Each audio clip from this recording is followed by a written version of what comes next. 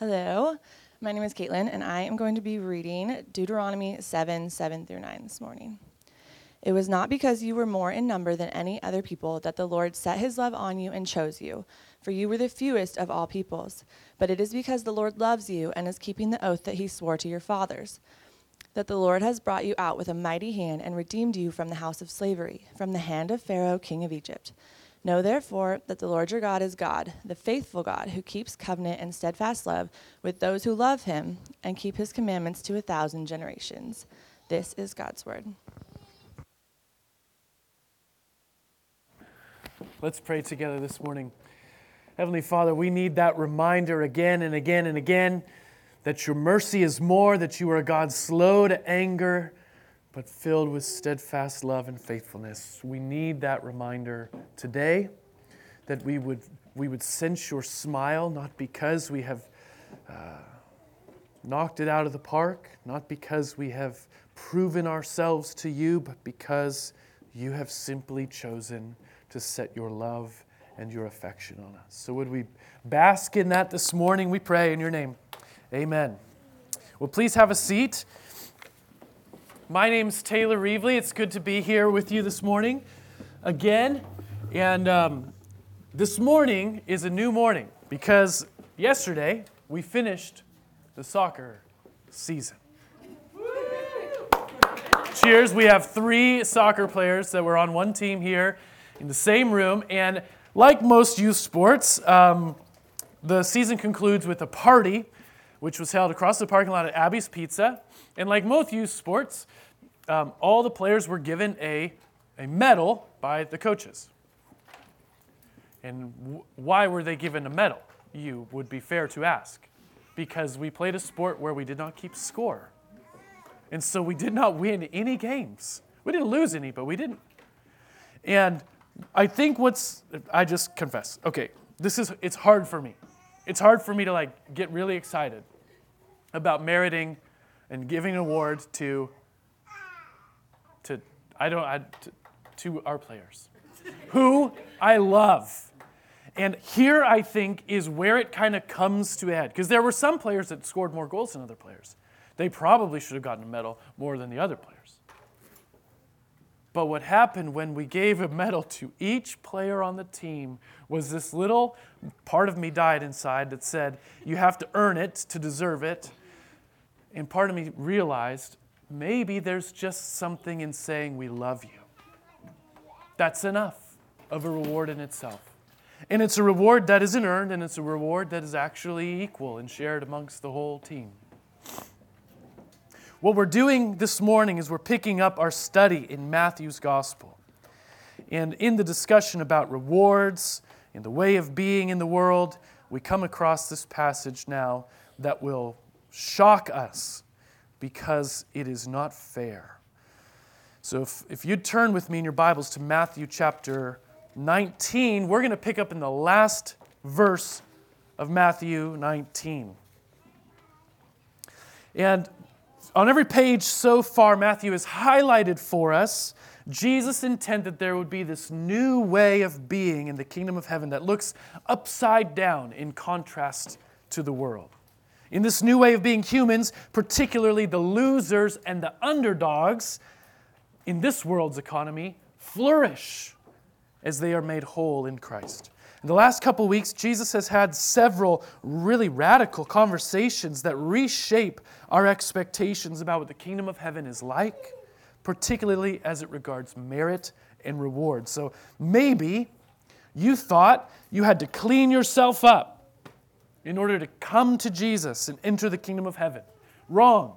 Jesus holds up these little children utterly in need and says the kingdom of heaven belongs to such as these. Maybe you thought you needed to do all the right things and be perfect to enter the kingdom of heaven. Wrong. A rich young man comes to Jesus having kept the whole letter of the law, yet still saying, "What do I lack?" Maybe you thought you could have a nice, comfortable, happy life and also enter the kingdom of heaven. Wrong. That same rich young man looks at his possessions and leaves Jesus with great sorrow because he had great possessions. He did not get Jesus. And then last week, Peter responded to that rich young man's fate by asking Jesus a question. He says, "See, we have left everything and followed you. What then will we have?" And last week, Jesus offered a response that I believe was an assurance. You will be rewarded. An assurance that was dependent on the surety of the glory of Christ. When Christ sits on his throne, you too will sit on a throne. But this morning, we pick up the second part of Jesus' response, which I think he's explaining further that statement, the first will be last and the last first. And he adds clarity to what he means. And in his response this morning, we'll hear a hint of a warning. Okay, there was assurance last week and there is a warning coupled in that assurance this week. Because there is within each of us a self-interested impulse. A self-oriented impulse that wants to make sure that we get compensated fairly in the end. So if you're in your Bibles in Matthew 19, please jump in with me at the very last verse and we will read this story as Jesus continues his response. Many who are first will be last, and the last first. For the kingdom of heaven is like a master of a house who went out early in the morning to hire laborers in his vineyard, and agreeing with the laborers for a denarius a day, he sent them into his vineyard. And going out about the third hour, he saw others standing idle in the marketplace. And to them he said, "You go into the vineyard too, and whatever is right I will give you." So they went. Going out again about the 6th hour, and the 9th hour he did the same. And about the 11th hour he went out and found others standing. And he said to them, "Why do you stand here idle all day?" They said to him, "Because no one has hired us." He said to them, "You go into the vineyard too." And when evening came, the owner of the vineyard said to his foreman, "Call the laborers and pay them their wages, beginning with the last up to the first." And when those hired, about the 11th hour came, each of them received a denarius. Now when those hired first came, they thought they would receive more, but each of them also received a denarius. And on receiving it, they grumbled at the master of the house, saying, "These last, they worked only 1 hour, and you've made them equal to us, who have borne the burden of the day and the scorching heat." But he replied to one of them, "Friend, I am doing you no wrong. Did you not agree with me for a denarius? Take what belongs to you and go. I choose to give to this last worker as I give to you. Am I not allowed to do what I choose with what belongs to me, or do you begrudge my generosity? So the last will be first, and the first last." Now this is our first parable here since we joined the journey through Matthew's gospel here in Oregon City. So to interpret, to make sense of a parable, we must keep in mind that it is a figure, it is not a literal story, okay? So we're not going to analyze it and try to figure out with some kind of code and unlock its meaning. We're going to understand that this story is like the kingdom of heaven. And the point that it's clearly trying to make is the bookends of the parable. The first will be last, and the last will be first. Okay, now, we probably need some help understanding what that means. And so the story helps us understand that. And this is what I understand to be the aim of the parable. God is generous beyond what is fair. God is generous beyond what is fair. So certainly he does what is just, right, or fair, but his generosity exceeds that. Now, I suggest that's the main point of this parable because the entire story hinges on the erratic behavior of this master on payday. At the end of the day, he pays those who were hired last first, and those who were hired first last. And it is that eccentricity that triggers the response of those first workers. Now, we need that unexpected reversal to take place in this parable because it's the setup for the tension that the disciples are to feel as they enter and belong in the kingdom of heaven. We're supposed to notice that in this upside-down kingdom is actually right side up. In particularly, Jesus is righting the expectation of the 12 that seems implicit in Peter's question, that they would be treated with greater reward in the kingdom than a latecomer who just eked in. And it is this dissolution of merit and self-interested fairness that is at the bullseye of Jesus' teaching. Now, certainly, to be treated fairly is a base human desire, right? If you think back to your earliest childhood memory, it was probably a moment that you desired to be treated fairly and you weren't. And that memory is probably a poignant one. Now, I have such a memory. I think back to a time when I was about 10 years old, and my grandpa had just given me some money for helping with some chores around his ranch. And he hadn't given my sisters any money because they hadn't helped with any chores. Now, on the road trip home, it was a particularly hot summer in eastern Montana. And by particularly hot, I mean excruciatingly hot. And it was exacerbated by the fact that we were going 85 miles an hour down the highway in the Dodge Grand Caravan with the wood panel sides and the red velvet seats before air conditioning was around, hoping that there was a cross breeze that would make its way in through the popped-up back windows in the minivan. I distinctly remember laying on the ground between the back seats because there was shade there. It was that hot. And when we rolled into the gas station, I had my pocket was just on fire with the $20 that my grandpa had just paid me, and I was going to go solve my problem and relieve my pain with a cup of ice and some syrupy drink inside of it. And so I bolted out of the car. I said, I'm doing this. I got money. I'm living high right now. And so I go get my drink, and I come back out to the car a few minutes later, and my sisters had cups of ice with the syrupy drink in it too. Where did it? Dad, what are you thinking? This drink cost me 79 cents. I spent 10% of my year's earnings to buy it, and Dad, you just bought one for them? And I remember at that moment him saying, if you had only asked, if you had just waited, if you had been patient. And I remember just balking at the unfairness of it. Now, those memories of being treated unfairly are burned in our minds because there is innate in our nature a desire, a sense of justice. In that sense of justice, we have inexplicably linked to our understanding of fairness.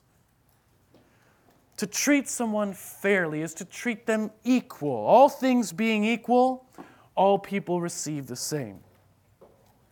But here's the problem with our human understanding of fairness. All people aren't equal. All things aren't actually equal. Some people do actually deserve more. I did chores for a week. I deserve more. I scored more than half of our team's soccer goals. I deserve more. And so our sense of fairness is intrinsically linked to merit. We pay you more because you do more. We pay you less because you do less. You get a shinier trophy because you did better. You get a duller trophy because you did worse.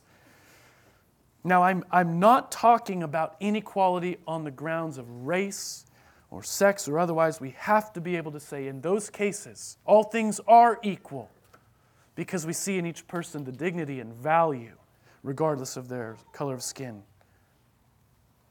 And we're right to fight for justice and equality there. But our right desire for what is just is often expressed through a desire for fairness that is rooted in merit. That's my problem with awards at soccer parties. And what Jesus is communicating in this parable, I believe, is that God is generous beyond what is fair. What is happening here is that the master does not offer an hourly wage, but a day wage. And some worked all day in the heat. And some worked an hour in the cool of the day. But they got paid the same amount. And that's a problem. I got a problem with that. Do you have a problem with that? Like, kind of a big problem. Because if you're going to be fair, that is not fair. And I have to suggest here that fairness is our human standard in our human economy. That people would be treated fairly. Justice, what is right, however, is the kingdom standard. And in this story, we see what is just displayed. The master is 100% just. The first workers do receive exactly what he has promised them. He keeps his end of the bargain. He honors his word. But he is not fair. And he's not fair because there's a different operating principle in the kingdom of heaven than there is in the kingdom of earth. And it is the principle of grace. And grace is not fair. Grace is an unmerited, undeserved gift. And I want to highlight for you then how this story displays God's grace and expects then that disciples would be celebrators of that grace rather than curmudgeons of that grace. Okay, so may we all be celebrators rather than curmudgeons. Okay? The first thing you need to notice here is that God is generous, God is gracious in hiring the laborers. Now, if you look, you pay attention here, you would notice that the master of the house of the vineyard took it upon himself to go to the marketplace where the day laborers were waiting for someone to hire them. He woke up early and went down to the place where the workers would have been waiting for an assignment. Now, culturally, we don't witness that often in our place.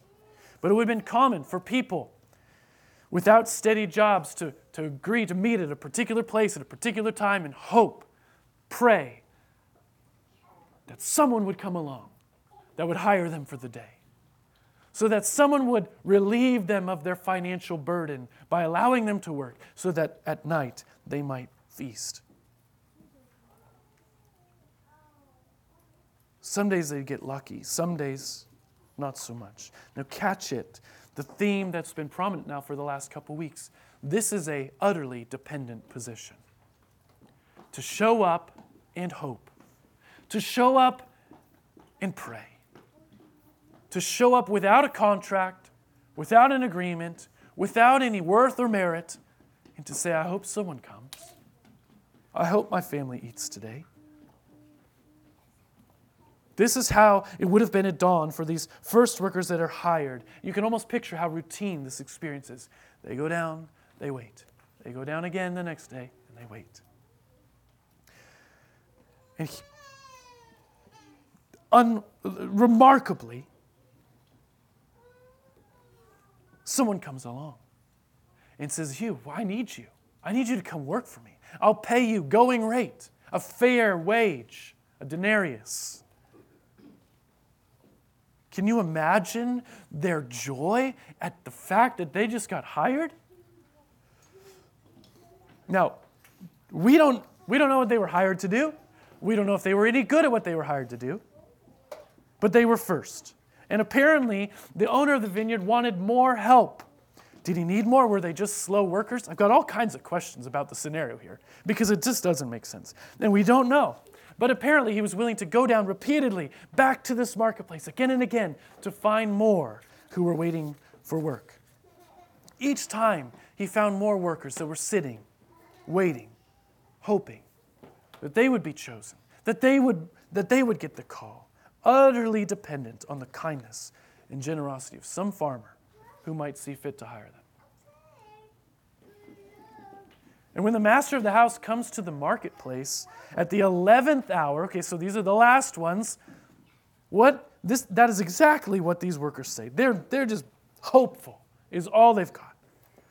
And by the 11th hour, they're starting to lose hope.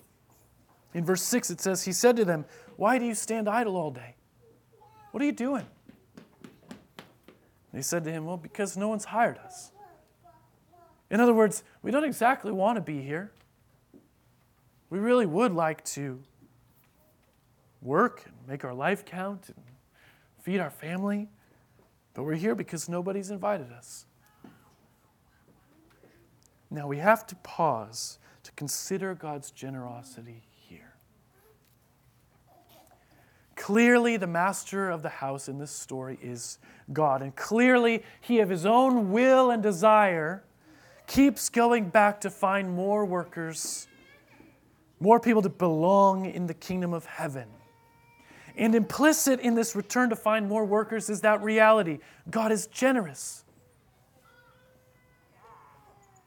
No laborer has earned that right. He was obligated to none of them. None of them have proved their merit. None of them deserved a chance. But God invites them nonetheless. And you can imagine, okay, the first workers, they must have been elated, right? The late workers must have been astonished.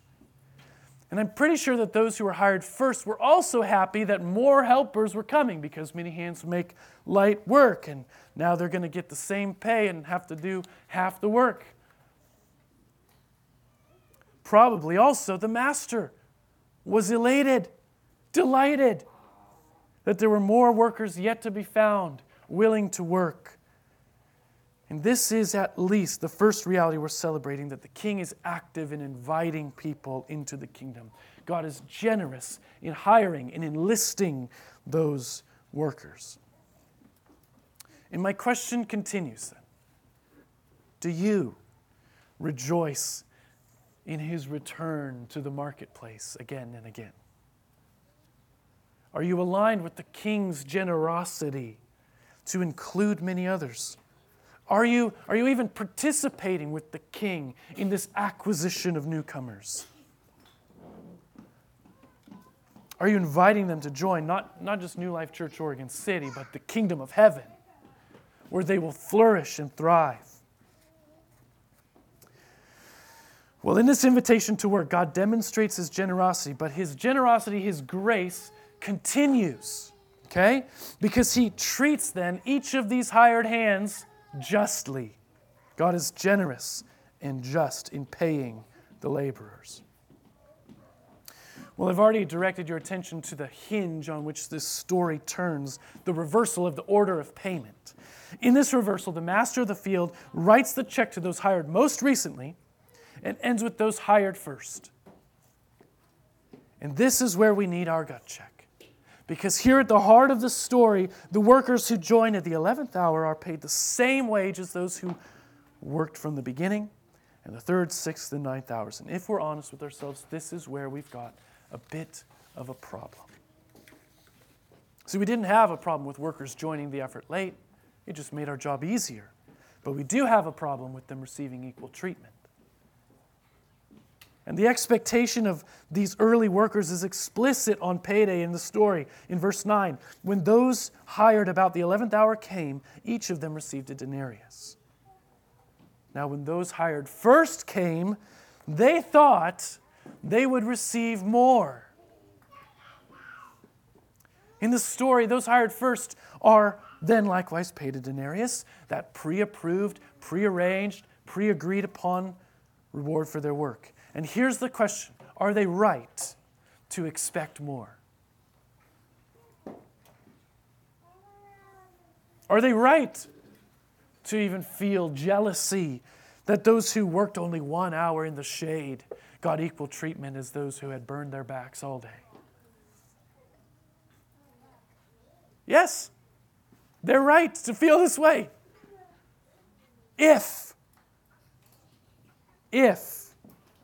merit is the basis of the reward. If merit is the basis of their value, looking purely at merit, the master of his house did not treat his employees fairly. But did he treat them justly? Did he do what was right? Yes, he kept his word to each one of his employees, to the ounce. And that's revealed in this conversation with one of those workers toward the end in verse 13. Friend, he explains himself, I'm doing you no wrong. Did you not agree with me for a denarius? The answer is yes. Take then what belongs to you and go. I choose of my own will to give to this last worker as I give to you. Am I not allowed to do what I choose with what belongs to me? Or do you begrudge my generosity? Will you celebrate this generosity, or will you be a curmudgeon about God's generosity? And what we need to see in this story is that to all who have been hired, justice has been upheld. God has done and will do what is right without question to everyone. And that is the assurance that Jesus has just offered to Peter. Trust me, it will work out in the end. God's justice secures it. Nobody in the kingdom of heaven has been overlooked. Nobody in the kingdom has been shorted or slighted. But then, what about those latecomers? What about the workers that didn't sweat? What about those newcomers to the faith who live a lifestyle that you don't agree with? What about those who are literally actually younger than you and younger in the faith? You can celebrate God's generosity in particular because He's generous beyond what is fair. So justice is the baseline standard in the kingdom of heaven. God will be just. He will do what is right. He will at least be just. But the story is illustrating that He will be more than just, because God aims to be generous. What this means is that the kingdom of heaven does not operate in the same way that the kingdoms of earth operate. It means that there's no meritocracy in the kingdom of heaven. If you get hired, it's grace. If you get paid, it's grace. It's all grace. I think there's two underlying themes then here that we need to see that they're invisible in the story, but they are against that grace. And that is what Jesus is tearing down here. The first is that merit is opposed to grace. And consequently, fairness, as we conceive it, is opposed to grace. In a system where the first are first and the last are last, there's no grace. In a fair world where merit achieves greater reward and failure is punished, there's no grace. And these hired hands, they knew there was a discrepancy in merit, and they expected the king of the kingdom to operate in accord with the kingdom of the world. And when he did not, they were confronted by really the painful reality of grace. In the kingdom of heaven, those who merit nothing are given everything. Those who merit everything are given exactly what they are promised, exactly what is just. And in that sense, justice is the baseline, but grace is the goal. So merit is opposed to grace because we grate against it. The second thing that's opposed is self-interest. Peter's question, what then will we have? I even emphasize the we, hints at self-interest, a concern about self. And then the first workers in the story demonstrate that self-interest in their imposition for greater reward. And what I mean by self-interest is a self-centered, self-regard that thinks of itself higher than it ought, and more often than it ought. And you see that demonstrated by these hard workers in the story, especially when they begin to extrapolate the reward that they should receive or their value relative to others. Now look, the scriptures warn against this kind of comparison in the kingdom of heaven. In 1 Corinthians 10, it says, "Not that we dare to classify or compare ourselves with some of those who are commending themselves, but when they measure themselves by one another and compare themselves with one another, they are without understanding." In the kingdom of heaven, those who compare themselves to one another are the fools. And the scriptures continue in 2 Corinthians 10, verse 17. "Let the one then who boasts, boast in the Lord. For it is not the one who commends himself who is approved, but the one whom the Lord commends." What this means is that it does not matter in the end how highly you regard yourself in relation to others. It matters preeminently how highly God regards you. Well, there's also a third, and it's the opposite of self-interest, and that is self-loathing. And self-loathing is also opposed to grace. We haven't talked much about those who are hired at the 11th hour. Put yourself in their shoes. Okay? You show up, well, you've waited all day, you get a call, you're like figuring out how to work in the vineyard. These guys have been at it all day, they're showing you how to do it. Payday comes. The end of the day draws near.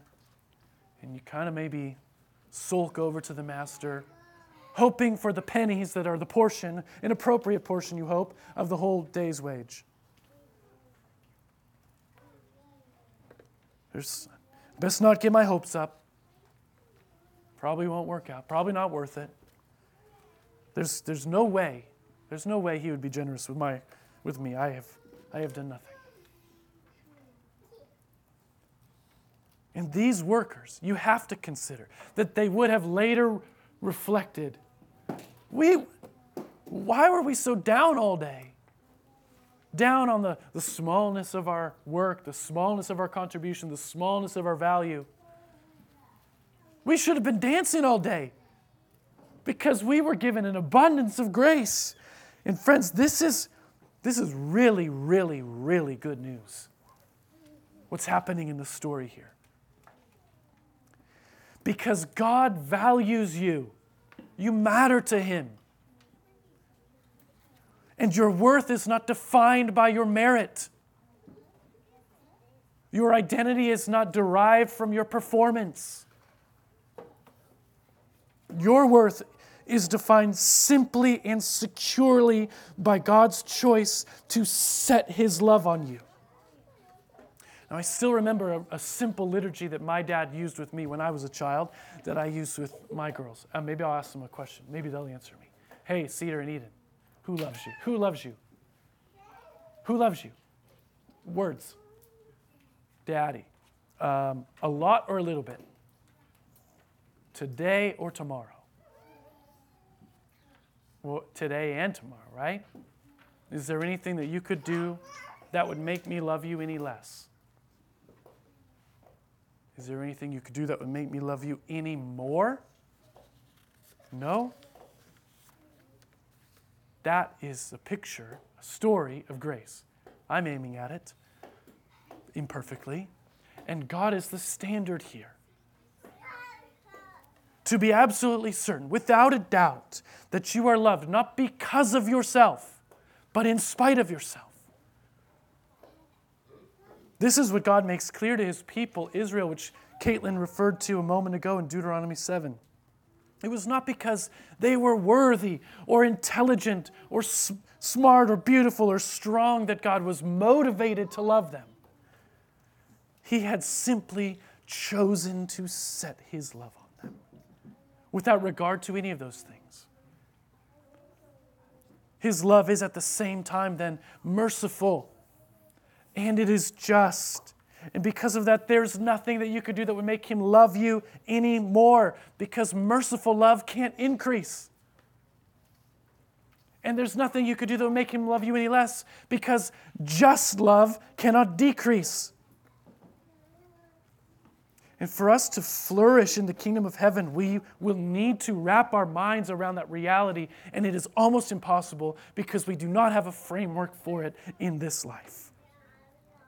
A kind of flourishing, a kind of freedom where we can think of ourselves no higher than we ought and no lower than we ought, but simply think of ourselves as less.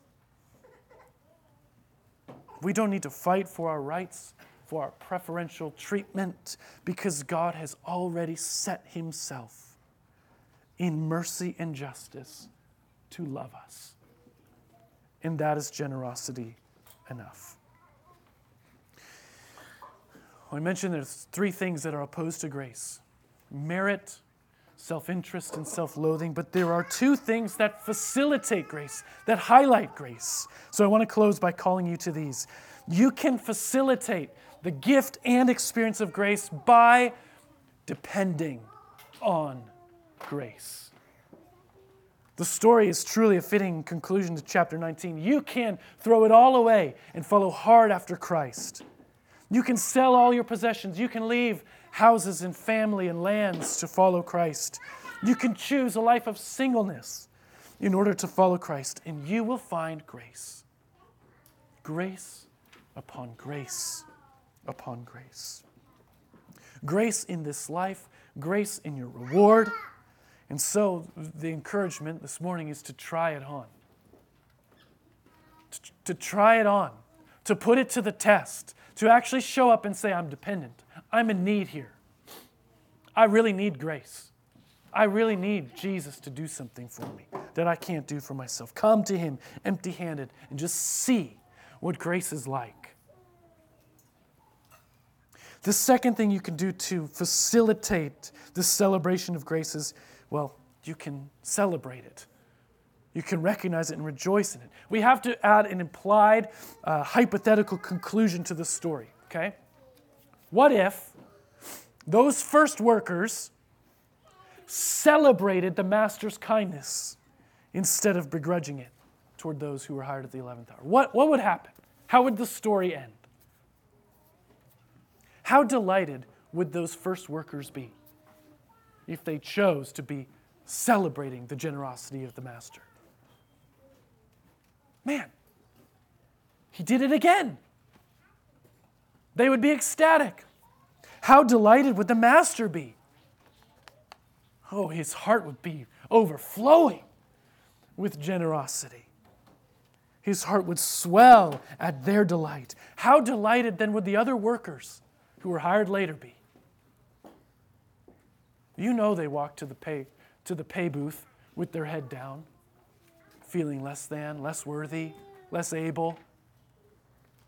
And here they would instead feel known, loved, and valued by their peers in the same manner, really, that the master knew, valued, and loved them.